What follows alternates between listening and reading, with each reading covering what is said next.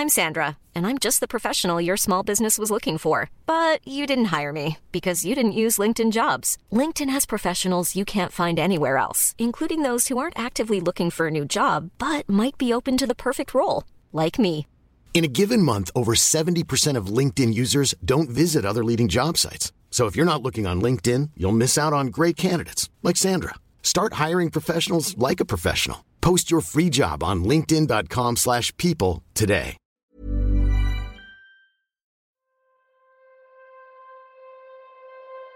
Remember this? Good afternoon. I want to begin by acknowledging the tremendous hardship the Ukrainian people are suffering as a result of Russia's invasion. That's Fed boss Jerome Powell in March 2022, about to announce the first US interest rate hike in 3 years. The financial and economic implications for the global economy and the US economy are highly uncertain. Back then, the early economic shocks from Russia's invasion of Ukraine were only just being felt. A surge in prices of crude oil and other commodities were generating inflation. That was against the backdrop of the COVID pandemic. Global supply chains had been disrupted, while the Biden administration's COVID relief packages had injected trillions of dollars into the US economy. It was a unique set of circumstances, all pushing up inflation at a rate that was alarming to many economists and eventually alarming to the Fed. At the Federal Reserve, we are strongly committed to achieving the monetary policy goals that Congress has given us: maximum employment and price stability. Today, in support of these goals, the FOMC raised its policy interest rate by 1/4 percentage point. That decision heralded a new era for the US and the global economy. On to the Fed forecast. If I've done the math right, which I think I did, the average Fed official, the median Fed official, showing 7 hikes for 2022. The forecasts were right, for once. The Fed raised interest rates 7 times in 2022, which is the highest number of Fed rate hikes in a single year since 2005. And then last week came this. With today's action, we've raised our policy rate by 5.25 percentage points since early last year. The 11th rate hike in 16 months. It was widely expected, but now many are predicting it might be the last, for now. Whether they were against or in favour of raising interest rates so quickly, very few economists imagined that the US economy would look as it does now, with unemployment at rock-bottom levels, inflation falling, and growth tentatively rolling on at decent levels. So what did economists, and the rest of us, learn from this experiment in monetary policy?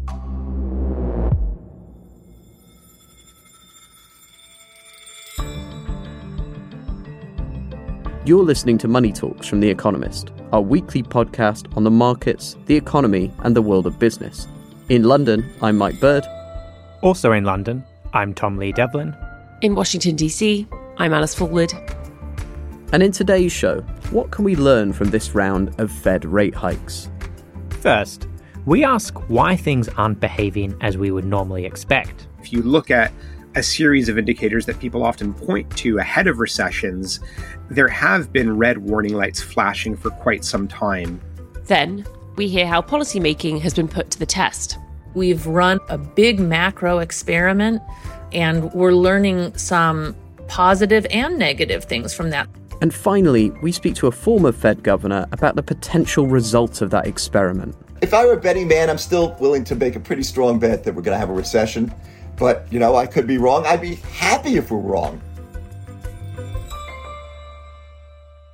Hi, Tom. Hi, Alice. Hey, Mike. It's great to be in the studio together for once. Hi, both. Yeah, it's comparatively lonely out here in DC, but it's nice to see you both in the same place.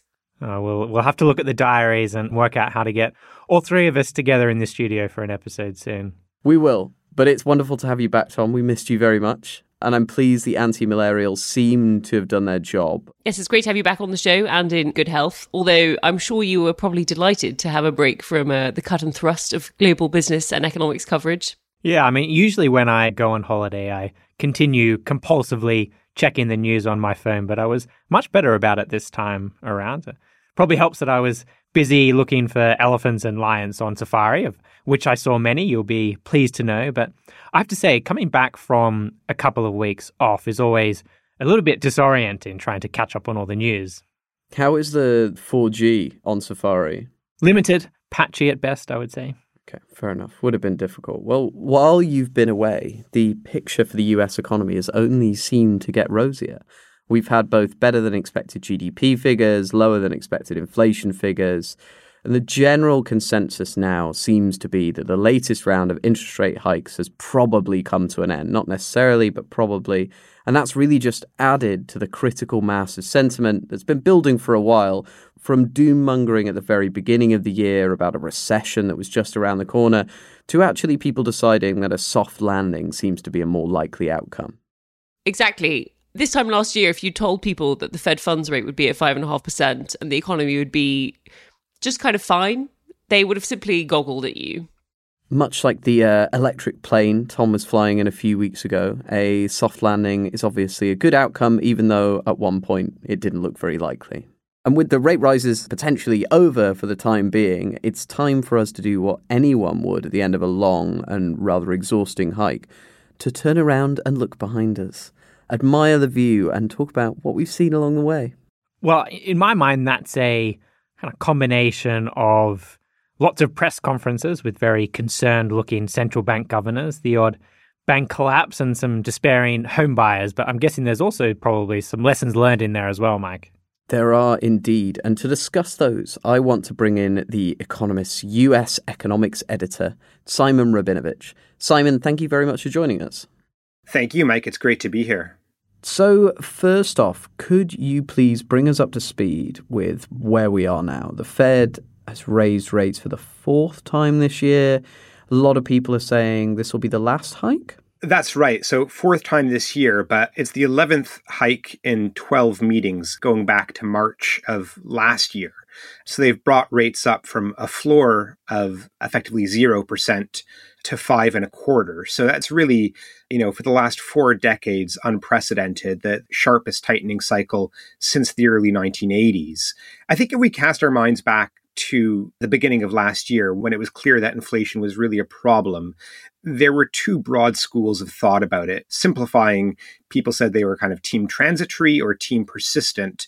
The transitory thinking was that inflation would basically melt away as the economy got back to normal. The persistent thinking was that the Fed was going to have to do a lot. And I think what's happened is kind of, in a way, an odd amalgam where the Fed has obviously done a lot, and yet it looks like the economy is basically gliding towards the soft landing that those from team transitory had thought was the likeliest outcome. So I think there's a little bit for both of these camps to be happy about. Transitory is obviously claiming that they were right, that inflation is just going to melt away. But then team persistent is saying that they were right. In fact, clearly the Fed had to turn extremely hawkish as it did, albeit belatedly. And if it was not for this monetary tightening, we wouldn't be in the relatively positive space that we are right now for the economy. Yeah, I guess this cycle has sort of confounded everyone to some degree. Why has everything sort of shaken out this way? I mean, the obvious answer, which I think is staring all of us in the face, is that this has been a highly unusual cycle. It's not been driven by anything fundamental to the economy, but by the public health disaster that was the COVID pandemic, and then all of course, the restrictions that were put in place that changed the way that the economy functioned, that people lived their lives. That was obviously a very big driver of inflation. It led to shortages of goods, shortages of labor. So that explains a lot of, but not all of, the inflation that has been experienced, not just in America, but, really throughout the developed world over the past 2 years. But I think the pandemic oddities also help to explain, why growth itself has been so resilient. Because of the fiscal response, you had huge cushions of excess savings that were built up by households, by governments, by local governments, by companies. That has really helped to insulate the economy from this very, very rapid tightening. And again, you look at the labor shortages, that has made companies quite disinclined to lay off workers, even as there have been signs of economic softening over the past year. So all of that has been an environment that's been very supportive for growth and has enabled the Fed to get away with a very, very sharp tightening without tilting the economy into a serious recession, at least to date. So what do people say about where we're heading now? Is it still too optimistic to talk seriously about a soft landing? The conversation has quite dramatically shifted in the direction of there will be a soft landing in the past month or so. And I think at the risk of simplification, if you look at a series of indicators that people often point to ahead of recessions, there have been red warning lights flashing for quite some time. For example, you look at the yield curve, it's been very deeply inverted, which is to say that short-term rates, interest rates, have been much higher than long-term interest rates. That's, historically over the last 5 decades, pretty much been an infallible indicator of a coming recession. But then if you look at the recent run of data, people's views have really shifted. Inflation has come down sharply. You just look at headline inflation. It was running at 9% year on year last June. It's now 3%. I think most amazingly, you look at the labor market.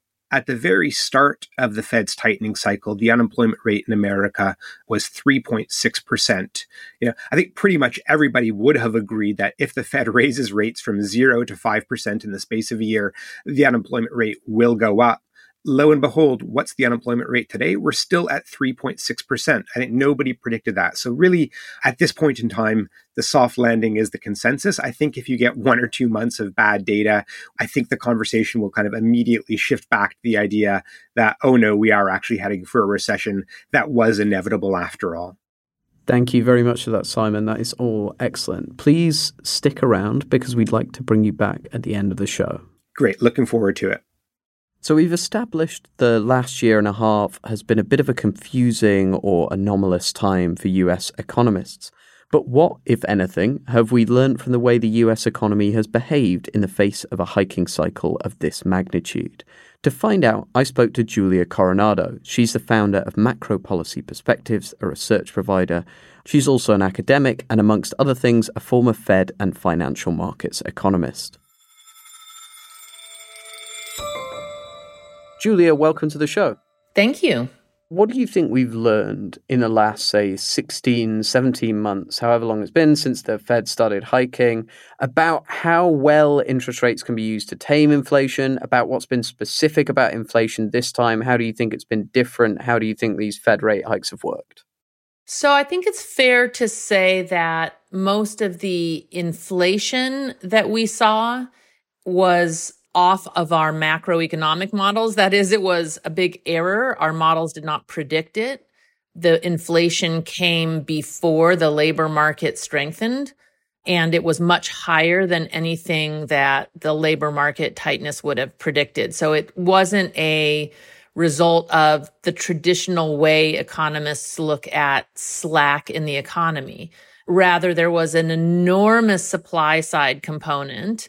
There was a demand side component, but these things interact with each other. So when demand is very strong and supply is constrained, you get these sort of non-linear price increases. And we saw that in particular with cars in the United States. So people leaving dense urban areas, needing cars, being relatively price insensitive about the cars that they were buying. The cars were less available because of lack of chips. And so we got these just astronomical increases in new and used cars. Now what we're seeing is that demand and supply are interacting in ways that are larger than our models would predict, again, to the downside. So we've gotten a lot of cooling in inflation, a lot of it led by things like cars, without any deterioration in the labor market, without wage growth deceleration leading the way. So there's an extraordinary add-on in this cycle from supply chain dysfunction during the pandemic and now supply chain improvement. That is not to say the Fed's interest rate hikes have had no effect. Fed interest rate hikes make car payments extremely expensive. That makes consumers more price sensitive.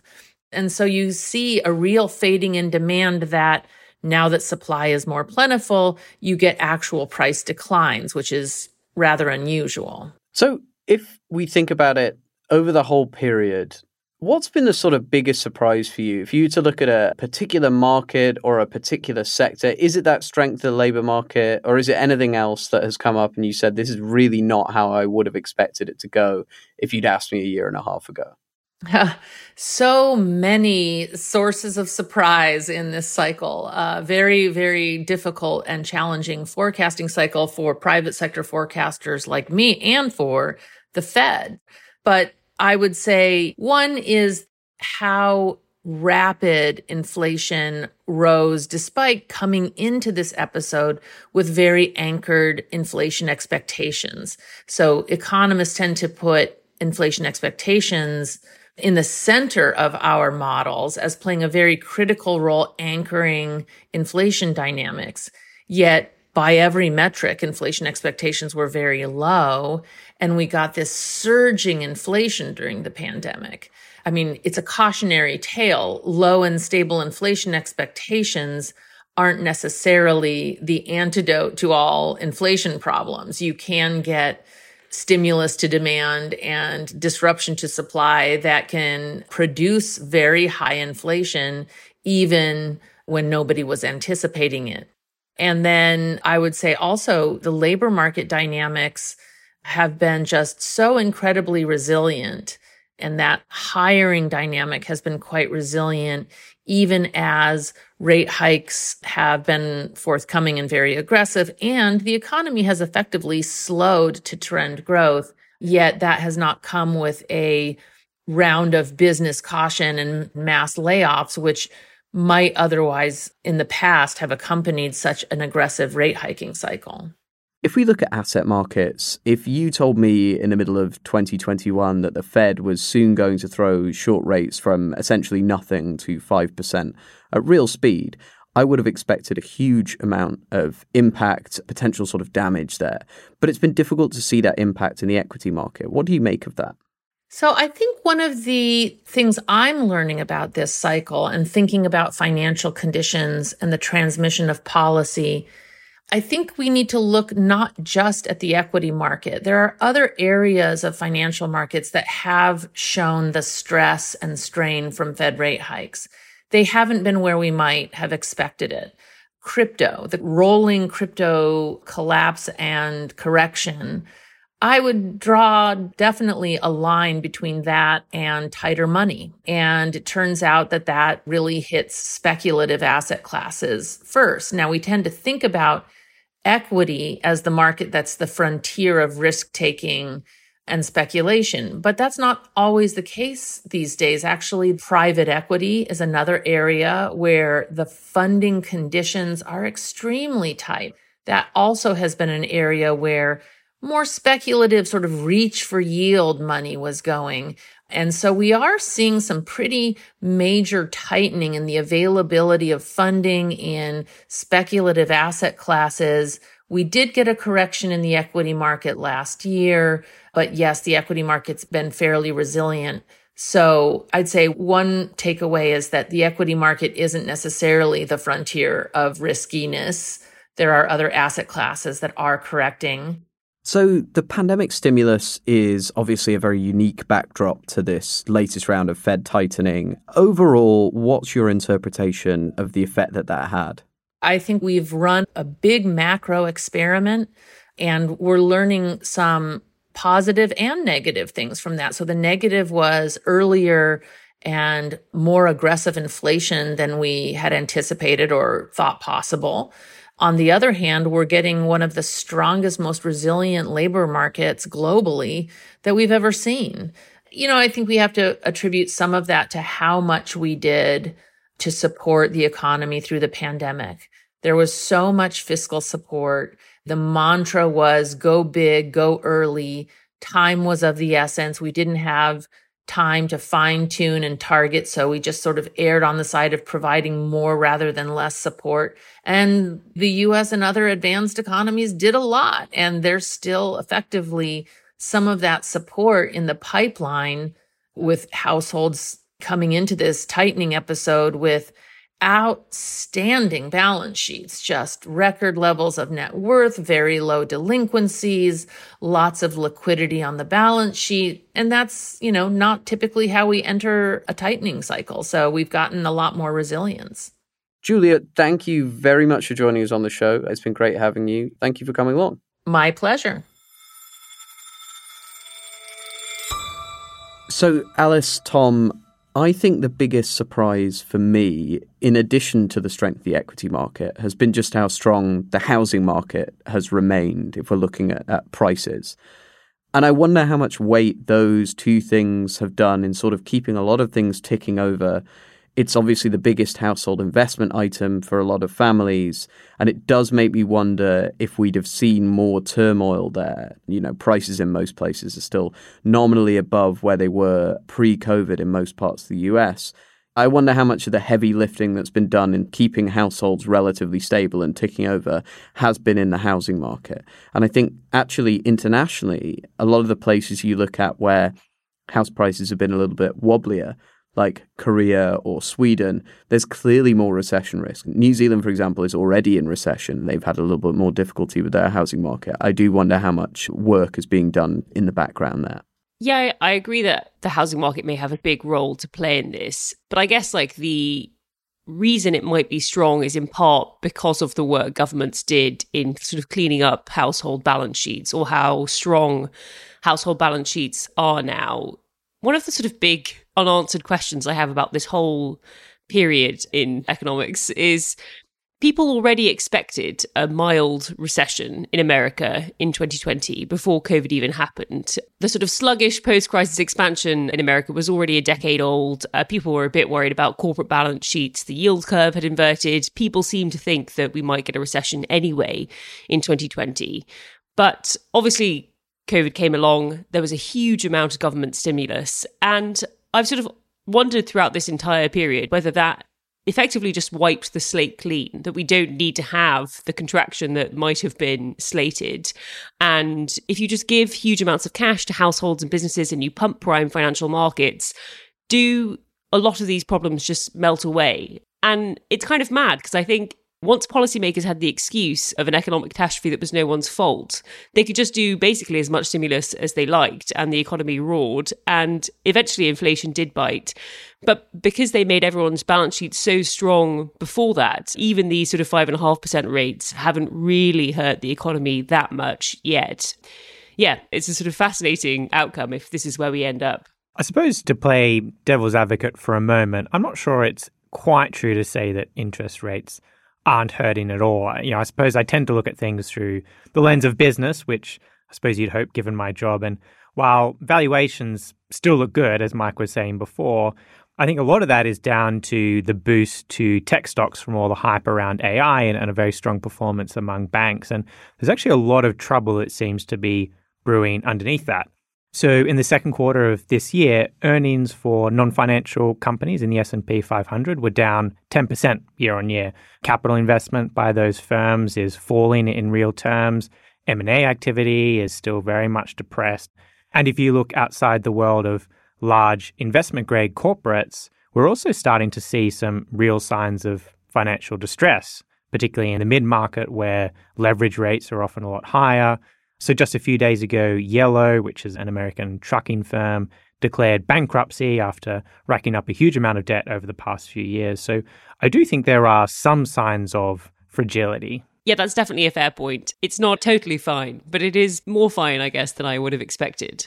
Still, on the topic of fragility, we've had some excellent coverage in the last few days on the turmoil in Niger following the recent coup, which adds to the growing list of countries in the Sahel that look increasingly precarious.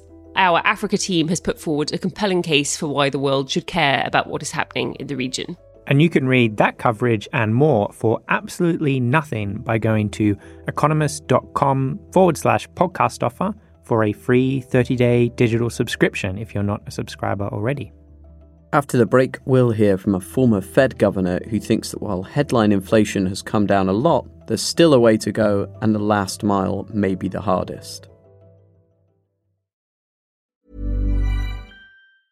I'm Sandra, and I'm just the professional your small business was looking for. But you didn't hire me because you didn't use LinkedIn Jobs. LinkedIn has professionals you can't find anywhere else, including those who aren't actively looking for a new job, but might be open to the perfect role, like me. In a given month, over 70% of LinkedIn users don't visit other leading job sites. So if you're not looking on LinkedIn, you'll miss out on great candidates like Sandra. Start hiring professionals like a professional. Post your free job on linkedin.com/people today.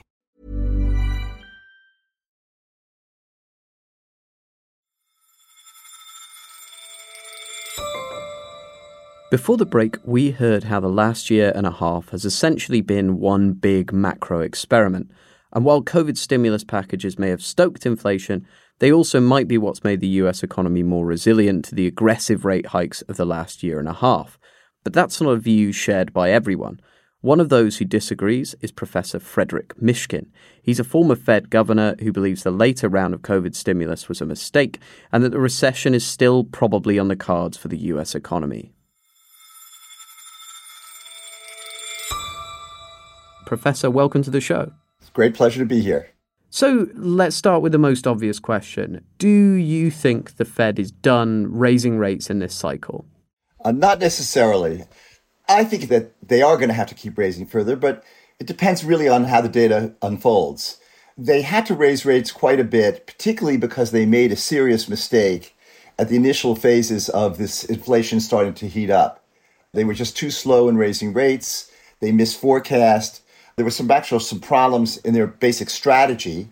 When you get behind the curve, then you have to do even more. And they actually did do the right thing.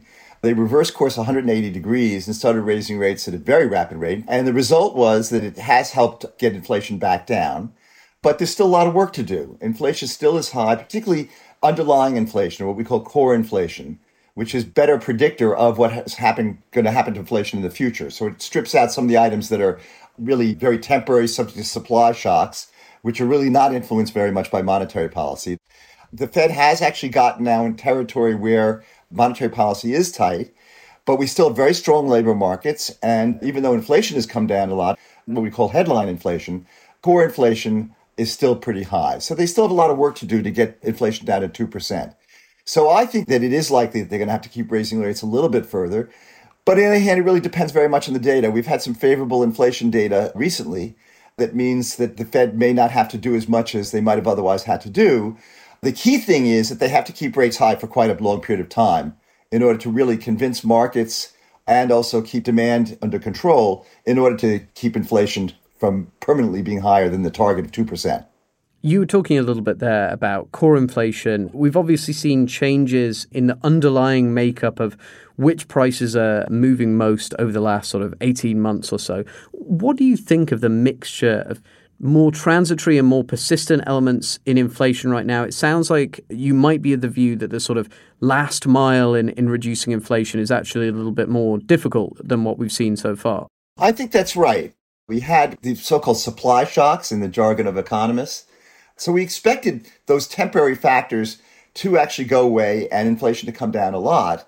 That was really in the cards. The key problem is these shocks actually were more persistent than people expected, particularly because of actions both by the Federal Reserve and also by the federal government, which were much too expansionary. So legislation passed in 2021. The legislation in 2020, by the way, the fiscal expansion was appropriate. The economy was coming back pretty strongly, and yet the Biden administration passed a huge fiscal stimulus bill, actually a bad piece of legislation in my view. That actually then stimulated demand, and that means that these supply constraints are not going to disappear as quickly because people are going to want to buy more. And that sort of set the stage for inflation to really start to accelerate tremendously in 2022. The mistake the Fed made was that they kept rates basically at zero too long. They had some problems in terms of groupthink, I think, that was there. Then, of course, they turned it around. Usually monetary policy changes very slowly. It's like a super tanker trying to turn around. Instead, they were more like a motorboat. They got the policy 180-degree shift, did it very quickly. And that's actually been very, very beneficial. Without that, we'd be really in much more trouble now than we are. So I think that that's something very much to their credit. But we're really now just starting to see the effects of high interest rates helping to slow down inflation. But the problem is that that's really underlying. The headline was going to shoot up. Once the supply problems go away, it's going to come back down. But now the issue is, how do we get inflation back to 2%? I wanted to ask you about the outlook. Earlier in the year, you wrote with a number of colleagues about the sort of precedent for a disinflationary episode that didn't come with significant economic sacrifice or with a recession. You essentially found that this is rare to non-existent in modern American history. Certainly, that is now sort of what people are expecting to happen. Do you think that's still a very unlikely outcome here? Do you think a soft landing is maybe more likely than you believed then? Well, I think the soft landing is more likely than I believed then. But I still think that the likelihood is that we're going to get a recession. Here's the issue. What we see is that when the Fed tightens to deal with inflation, the only times you get soft landings are when the central bank has not made mistakes in the past and inflation is low. So it's really a preemptive move against inflation. And that's been successful several times. What we talked about is the fact that whenever inflation has gotten out of control and the central bank tries to stop it, it raises rates. And because it doesn't know exactly when to stop, and there's a lot of risk if you don't do enough, you tend to raise rates a little bit too much. And that's the likely scenario. So I still think it is the likely scenario. We haven't seen the end of this, by the way. Inflation is still too high. I think the Fed is going to keep rates higher than the markets expected. I think that they're still probably over-optimistic. And in fact, at some point, this will cause the economy to slow. Now, the data has actually been much more favorable to the view that we'll get a soft landing. I think one of the key things that makes a soft landing more possible is the fact that the Fed turned around and raised rates so quickly. So the key is that if you keep inflation expectations under control, then you don't have to raise rates by as much to basically slow down the economy and get inflation to fall. But if I were a betting man, I'm still willing to make a pretty strong bet that we're going to have a recession. But, I could be wrong. I'd be happy if we're wrong. Okay, so this is a case of where if I lost my money in the bet, I'd say, good. That's a great situation for me. Professor Mishkin, it's been great to have you on the show. Thank you very much for joining us. It's my pleasure.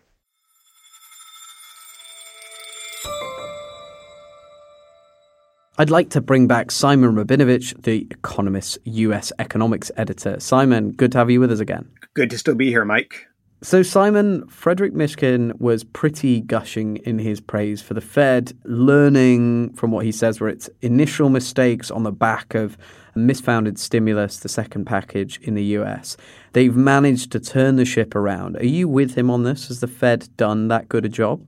So I think before discussing the Fed, just to talk about the misguided stimulus for 1 second, I mean, we have been very critical of it, and I think rightly so. But I do think if you look at it in the round, if the Fed is able to wrestle inflation down without a recession, then I think some of the criticism of the stimulus is going to really be looking a lot weaker in the sense that what you end up with is, a year of slightly uncomfortably high inflation, but incredibly strong employment, and no big recession and no runaway inflation. So, in the round, that's really not a very bad outcome.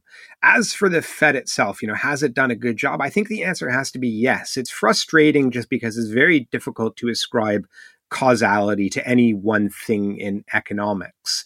And you've got some people arguing that the Fed didn't have to tighten at all, that inflation would have just come down eventually if it had just been patient. But I think it's useful in this regard to kind of look at counterfactuals. And one is, had the Fed done nothing at all, surely growth would have remained a lot stronger, inflation a lot higher. Alternatively, could the Fed have done too much? Absolutely. If it had kept at the pace of rate rises that it was doing last year, something very serious would have eventually broken. So I think on balance, you look at the shape that the economy is in now. You can't give all of the credit to the Fed. Obviously it was lucky. Obviously fiscal policy played a role as well. But surely the Fed does deserve some of the credit. At the very least, it did not screw things up. And what do you think the biggest thing economists can learn from this latest hiking cycle is, unusual as it has been? Well, I think the lessons are going to, in the end, depend on how this all wraps up. So contingent on it being a soft landing, what we've seen in the last few weeks, I think in some respects the lessons will be quite frustrating. Many of the regularities, I wouldn't say laws, but many of the economic regularities that we have looked at for years, things like the inverted yield curve, incredibly low sentiment survey readings, just the ultra fast tightening by the Fed itself. All of these normally would have been recession indicators. This time they weren't. Is that a lesson that can be carried forward into future economic cycles? Or is that because of all the various pandemic oddities? So I think that will be a challenge to draw lessons if there is a soft landing.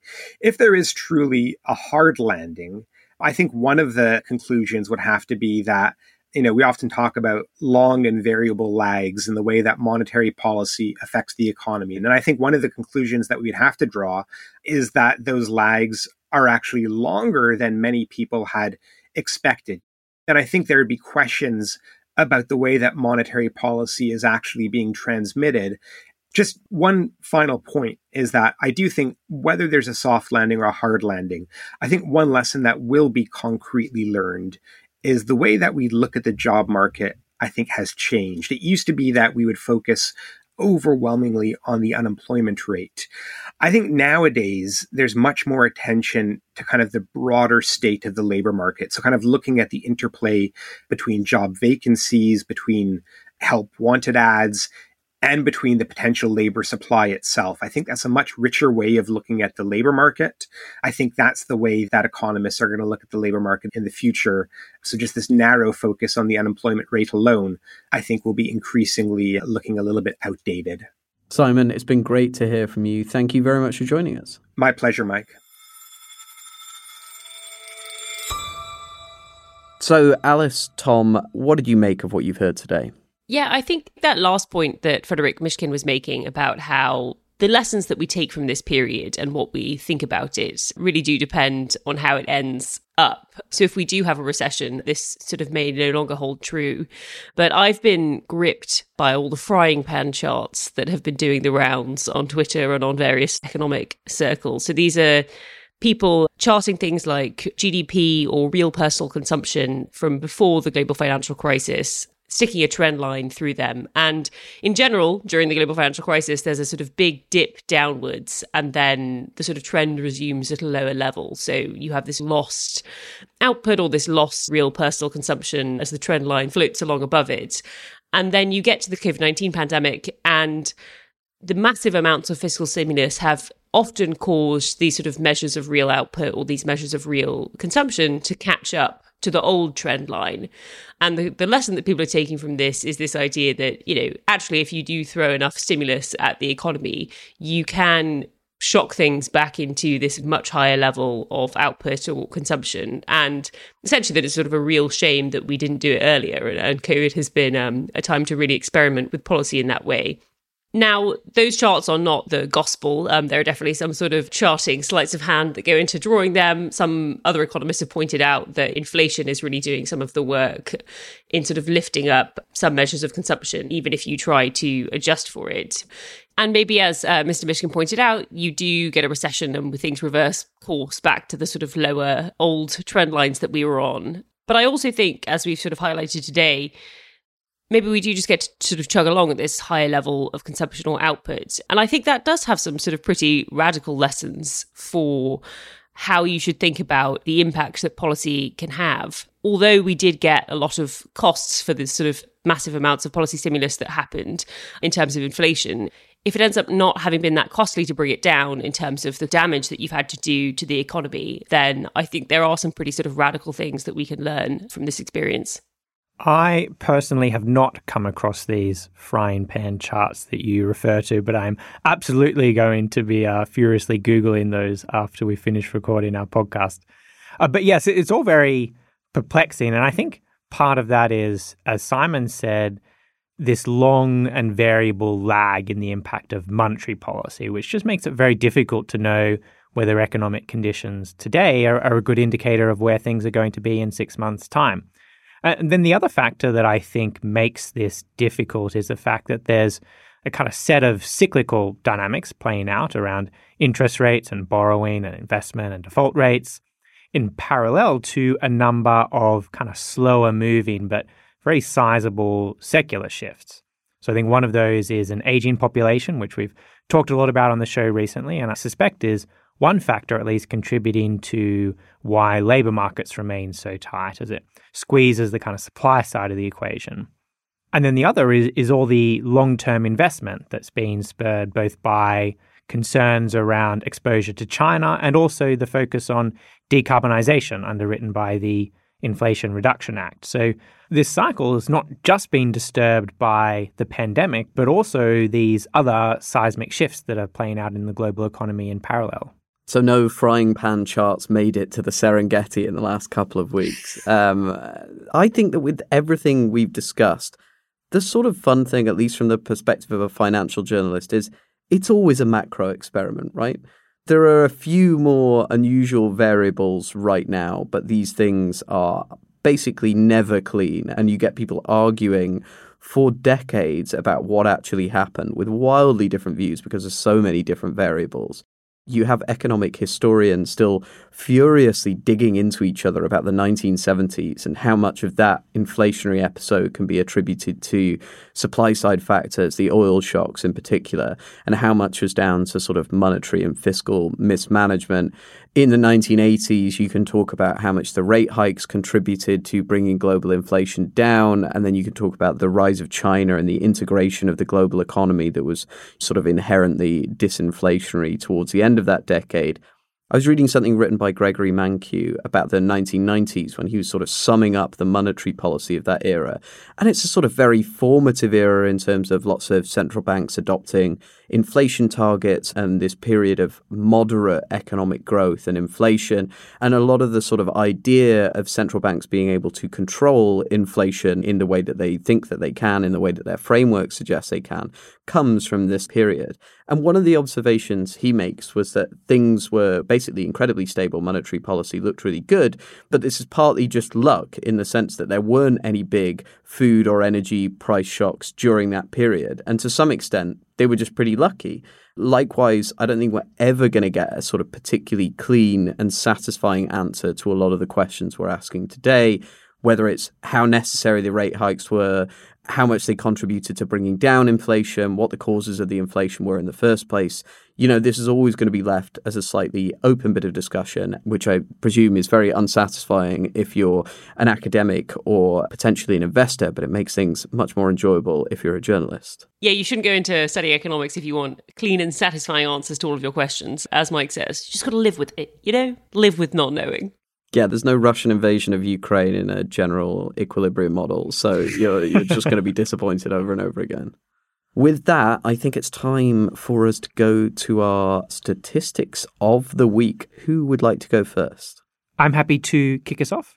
My stat of the week is 22 billion, which is the combined number of hours that the global population spends on one or another of Alphabet's products every day. So that's Google Search, Android, Gmail, Google Maps, and so on. And I pinched this from a big story that we've just published on the challenges facing Alphabet, not just from the AI boom, but more broadly as it thinks about what its next act is going to be, which I definitely recommend to listeners. But yeah, 22 billion hours, a huge amount of time spent on Alphabet products. That's like 3 hours a person.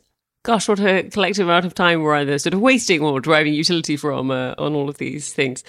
My stat of the week this week is 31 years, which is the number of years that Labradors have been America's top dog. So they were the most popular dog breed in America for the last 31 years, but they have been eclipsed as of March by French Bulldogs, which have leapt from 19th place in 2011 to first place as of 2022. So, apparently everyone's going mad for French Bulldogs. I feel like this must vary so much from country to country and from city to city and area to area. I definitely feel like Groodles or Cockapoos, where I live, are by far the number one breed. What is a Groodle? I've got the second half. Golden Retriever and Poodle. Ah, I see. I must admit, I do find that to be a very depressing stat, and I'm going to sound like a sort of an incredibly curmudgeonly guy, but I really feel like America replacing Labradors with French Bulldogs is a sign of social collapse to come. Let's put it that way. The end times. Yeah. Well, it's funny that Tom should say he thinks this must vary by country to country, because the piece that I have ripped this from is our interactive graphic detail this week, and it has charts for many different countries. So in Britain, Labradors are still first, but French Bulldogs are now in second place, having been in 22nd place in 2011. They also seem to have grown in popularity in South Africa, not in France. The French don't like the French Bulldog.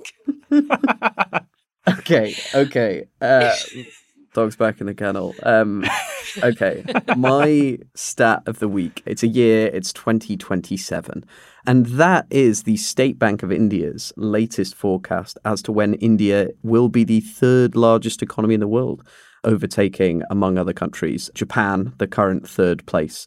We're talking about a $5 trillion GDP. They've pushed that forecast 2 years earlier from their 2029 forecast previously. The State Bank of India is a commercial bank rather than the central bank. But yeah, very, very interesting. Japan's been second for quite a while behind China, dropping even further back. But a world where India is the third biggest economy, obviously a lot of changes, especially in my usual part of the world. I wonder what dogs these wealthy Indians will acquire. Right, that's it. That's enough. With that, I think all that's left to do is thank Julia Coronado and Frederick Mishkin. And thank you for listening to Money Talks. Don't forget to rate and review us wherever you get your podcasts. And you can always write to us with pictures of your dogs at podcasts@economist.com. Today's show was produced by Dan Asher and Marie Keyworth. Our sound engineer is Wei Dong Lin. And the executive producer is Marguerite Howell. I'm Mike Bird. I'm Tom Lee Devlin. I'm Alice Fullwood. And this is The Economist.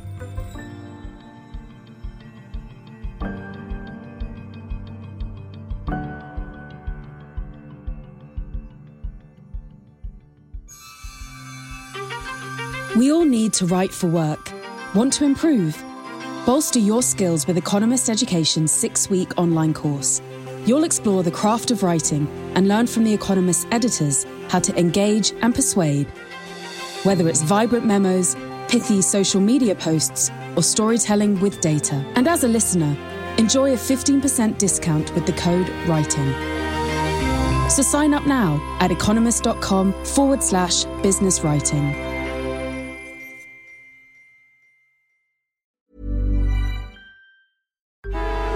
Traffic jams, tailgating, pile-ups. Ugh, the joys of driving. How could it get worse? The federal government wants to have a say in what you drive. That's right. The Biden administration's EPA is pushing mandates that would ban 2 out of every 3 vehicles on the road today. Don't let Washington become your backseat driver. Protect the freedom of driving your way. Visit EnergyCitizens.org. Paid for by the American Petroleum Institute.